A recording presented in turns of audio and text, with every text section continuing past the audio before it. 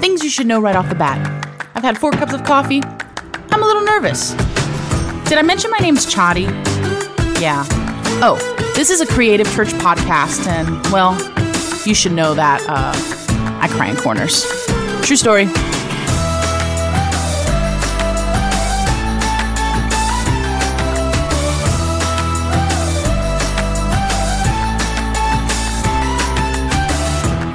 What's up, fam? Chadi here. I super stoked that you are here. Welcome to episode 4 of I Cry in Corners. If you're new to the podcast, I am super stoked. Thank you for tuning in.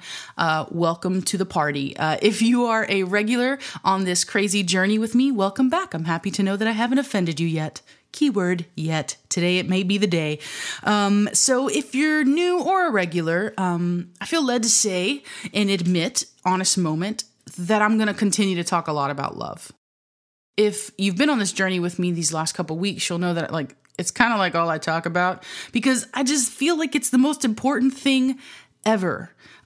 If you can't lead yourself, you can't lead others, if you don't understand the concept of truly what love is and loving other people. And I kind of feel like it's my life message. I know that's weird to say, but it is. So we're best friends. I can be honest with you. And secondly, I do believe with everything that I am that you can't lead yourself or people if you don't know where you're leading them to. And love is the where.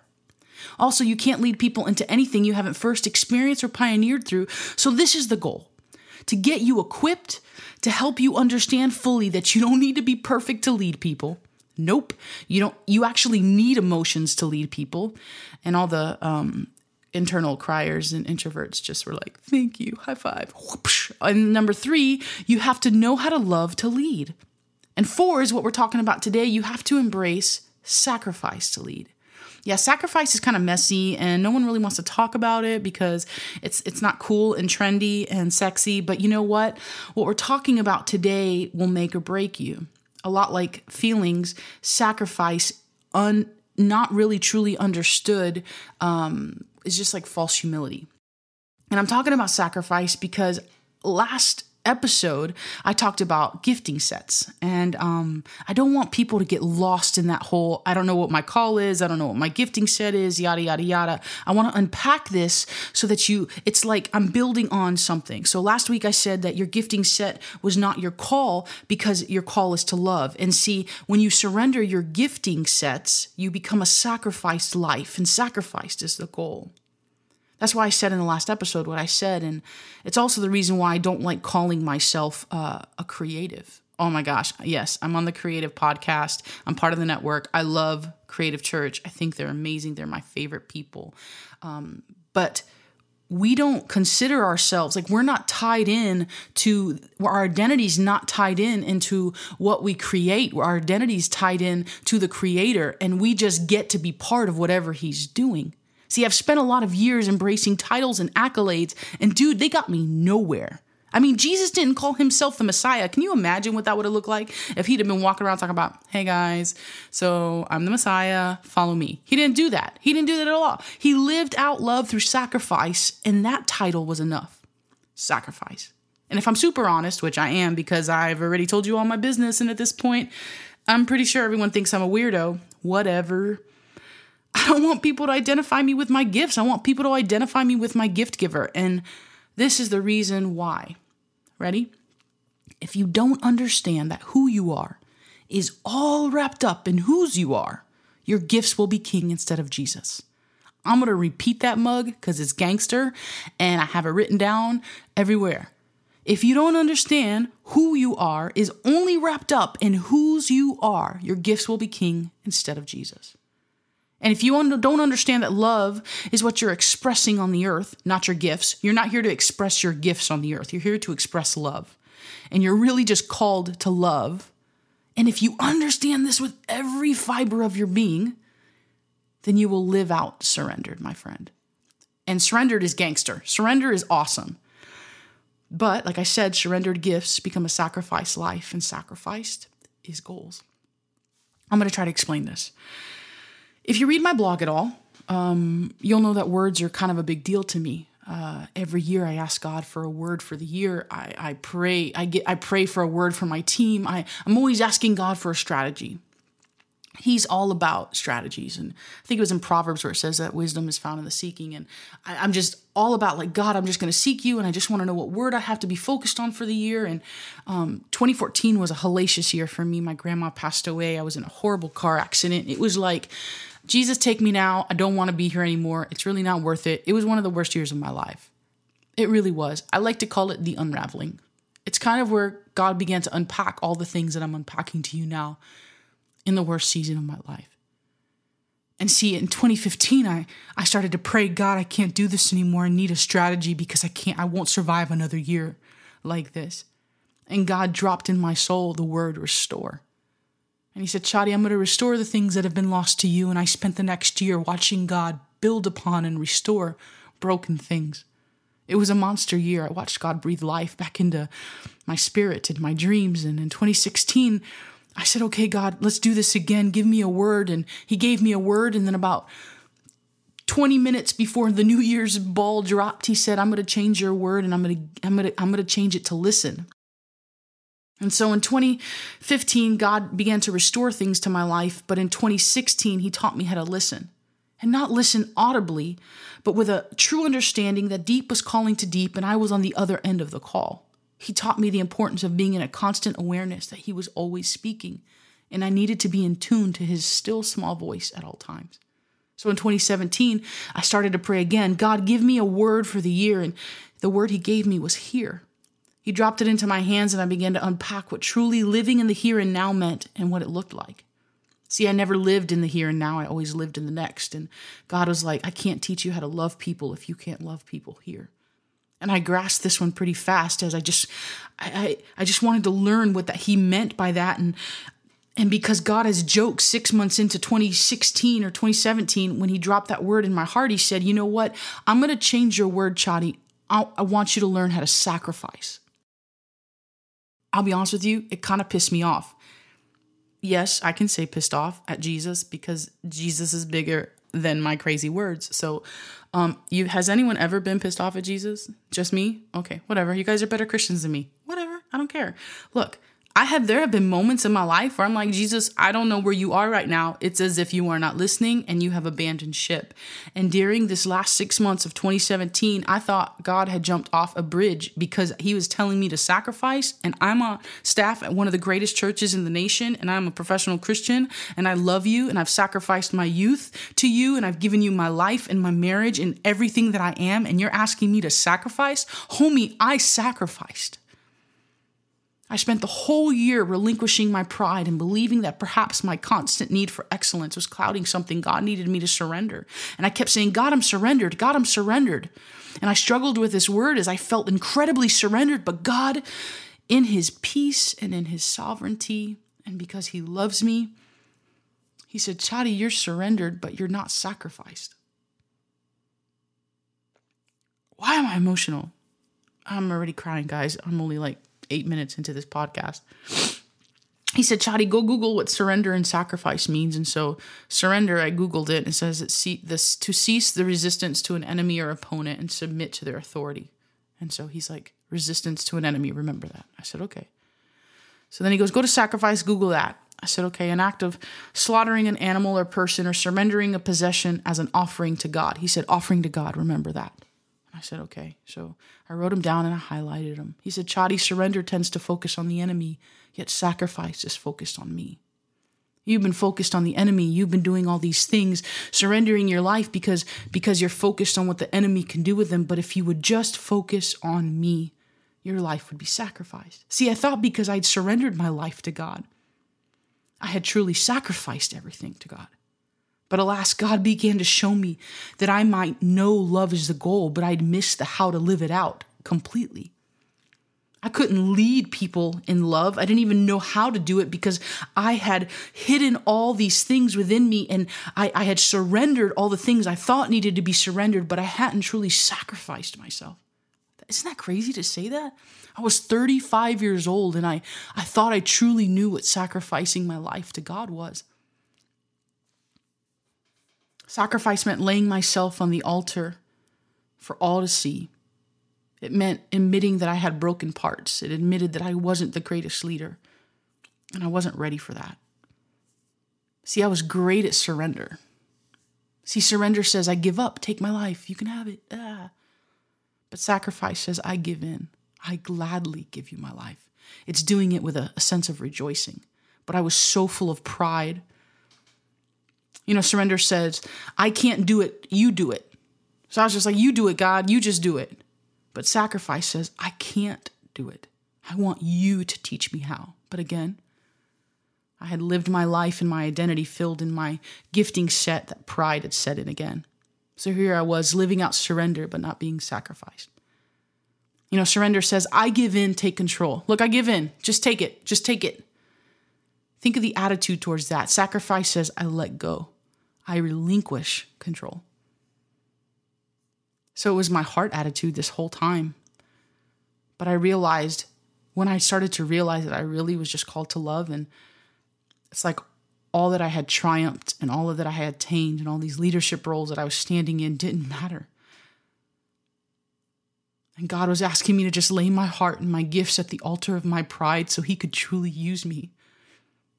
And it was in that season that God began to say, Chadi, your surrender is great, but sacrifice is what impacts eternity. Jesus on the cross impacted eternity. That's sacrifice.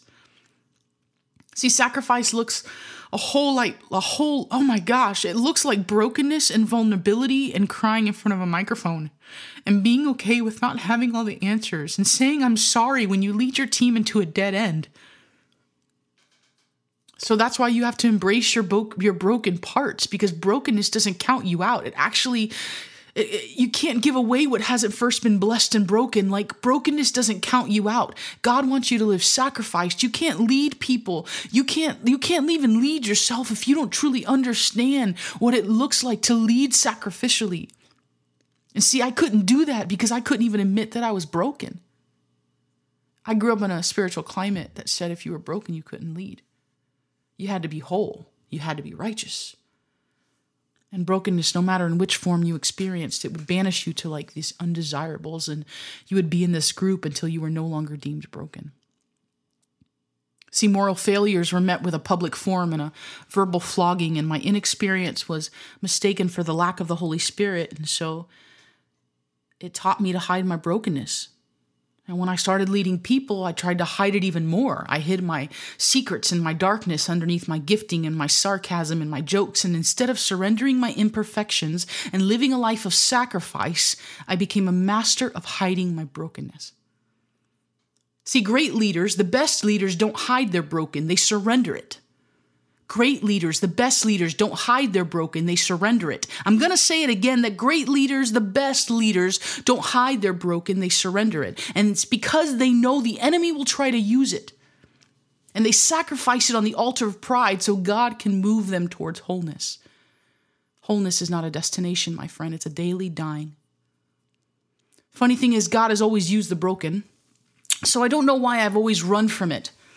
You can't even get to wholeness without first accepting that you're broken and in need of a savior. And that is where true freedom resides, in the vulnerable, in the messy. I only share this because I'm certain there are people who read my posts and who listen to my podcasts and who follow me on social media that feel unworthy to step into all God has for them because they're broken pieces of their life. They perceive them as a setback.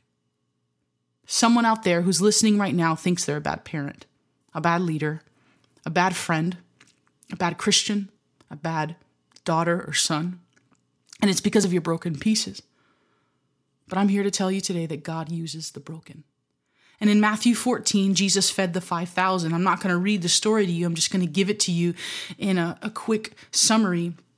Because something jumped out to me as I began to study the difference between surrender and sacrifice, and realizing that I didn't really live my life sacrificially. I couldn't lead people sacrificially. I couldn't love people sacrificially because I didn't embrace my broken. And it led me to this story. Let me just give you the context. We find Jesus sad because John the Baptist has been murdered.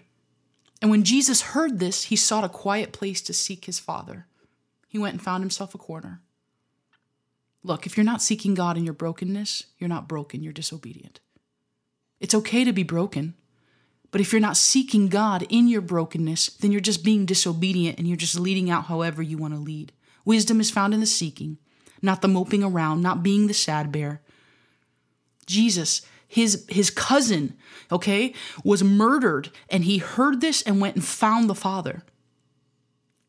I can't even imagine that feeling. So here's Jesus. He went and found a corner for the millionth time throughout the Bible, and then the multitudes heard this. I'm going to believe that they heard what Jesus heard. And then they immediately sought after Jesus. And the disciples heard it and missed the whole friggin' moment because the disciples, I can't even talk about how ridiculous they are. They spent the whole time complaining and wanting the people to leave as dinner was coming up on them, and they were just focused on the flesh and focused on whatever they wanted to be focused on. But Jesus, because he lived a life of sacrifice, was moved to compassion. See, when you're living a life of sacrifice, your grief surrenders you to the Father and whatever the Father wants. Your loss met with surrender focuses on the Father. Your brokenness met with surrender pushes you towards the Father. It's like you're living this life of sacrifice in such a way that it removes you from your circumstance and positions your eyes and makes you compassionate towards others. And then Jesus, gangster, love him. He's my favorite person in the entire world. He does what only he can do, and he takes the little and he holds it and he thanks God for it. He blesses it, he breaks it, and then he gives it away. So here's Jesus. He was sad. His disciples missed the entire moment. He's surrounded by people, but he's sacrificed in such a way, he's surrendered in such a way that he takes the only thing that he has and he blesses it, he breaks it, and he gives it away. It takes a lot of self-awareness to be able to ask if there's any bread around, if there's any fish around, knowing that he didn't have it. It takes a lot of know-how and focused on other people to be able to do that in a moment where someone you love very much, you've lost them. Recap. Brokenness doesn't count you out, it sets you up. Jesus knew that. You can't give away what hasn't first been blessed and broken. And we find that Jesus in this story, he breaks it before he gives it away. He breaks it before he gives it away. It's okay to have a moment of brokenness, keyword moment. God can use you there, but there is a choice right in the beginning of the moment where you have to choose to view the moment as an opportunity for God to use you to give a miracle away. See, all those seasons where I didn't want people to know I was broken, I was missing out on the miracle God wanted to do. He wants you to live out love through sacrifice, and that will impact people, but you only can do it when you truly understand your brokenness so he can give it away.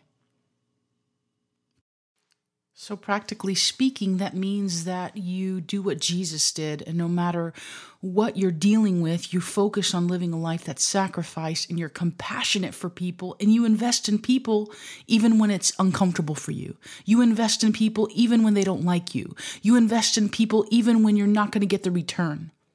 Not everyone you lead, not everyone you encounter will love you, and that's okay. As iron sharpens iron. And look, I don't consider that just like, oh, my friends sharpen me. No, everyone I encounter sharpens me. And I live in such a way that when I'm encountering people, whether it's easy or whether it's hard, I allow it to sharpen me. Another thing, practically speaking, is it means that you live and lead humbly. Not in a false way, but in a way that you already know that you don't need to be the best. You don't need to know the most, because being a good leader means you're not a lid on everyone else. So that means giving up the best projects to a kid that you know might be better than you at it. Because the reality is when you live sacrificially and you lead sacrificially, you don't become the lid on people. You give other people a chance to step up and step into everything God's calling them to. That's what leaders do.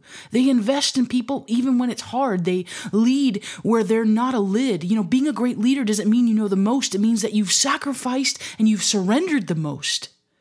That's what being a good leader is. And thirdly, that means embracing your broken parts. Being compassionate, invest in everyone. Be a person of love like Jesus and lead in such a way that you're constantly allowing yourself to give. But then you got to give what you know has been broken and embrace your broken parts. Your success may inspire people, but your failures, my friend, will teach people. So embrace the vulnerable moments of learning to live sacrifice, to love. Embrace the broken, messy unravelings that you may not understand as you walk this out. That's how you do it. You love compassionately. You invest in everyone. You lead in such a way that pushes others forward, and you embrace the messy, broken parts. But something you can be absolutely certain of, if you're especially one of those type A people like me, this is going to feel messy and kind of scary. Vulnerability is scary. Putting yourself out there is scary. And it's messy. And it's full of tears. But Jesus on the cross, what Jesus did for us, how he impacted eternity, how he impacted the temple, it was messy too.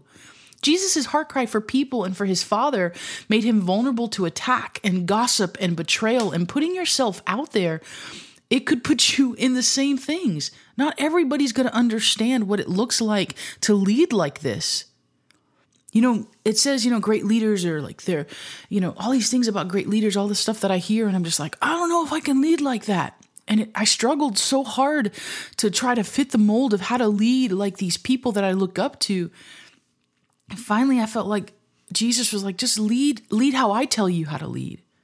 And this is what it looks like, just being a person who can steward their emotions well, being a person who understands that love is the goal, being a person that practically speaking can invest in people that even when it's hard, that can lead humbly, even when your pride just wants to scream something else, and a person that can just embrace their broken parts.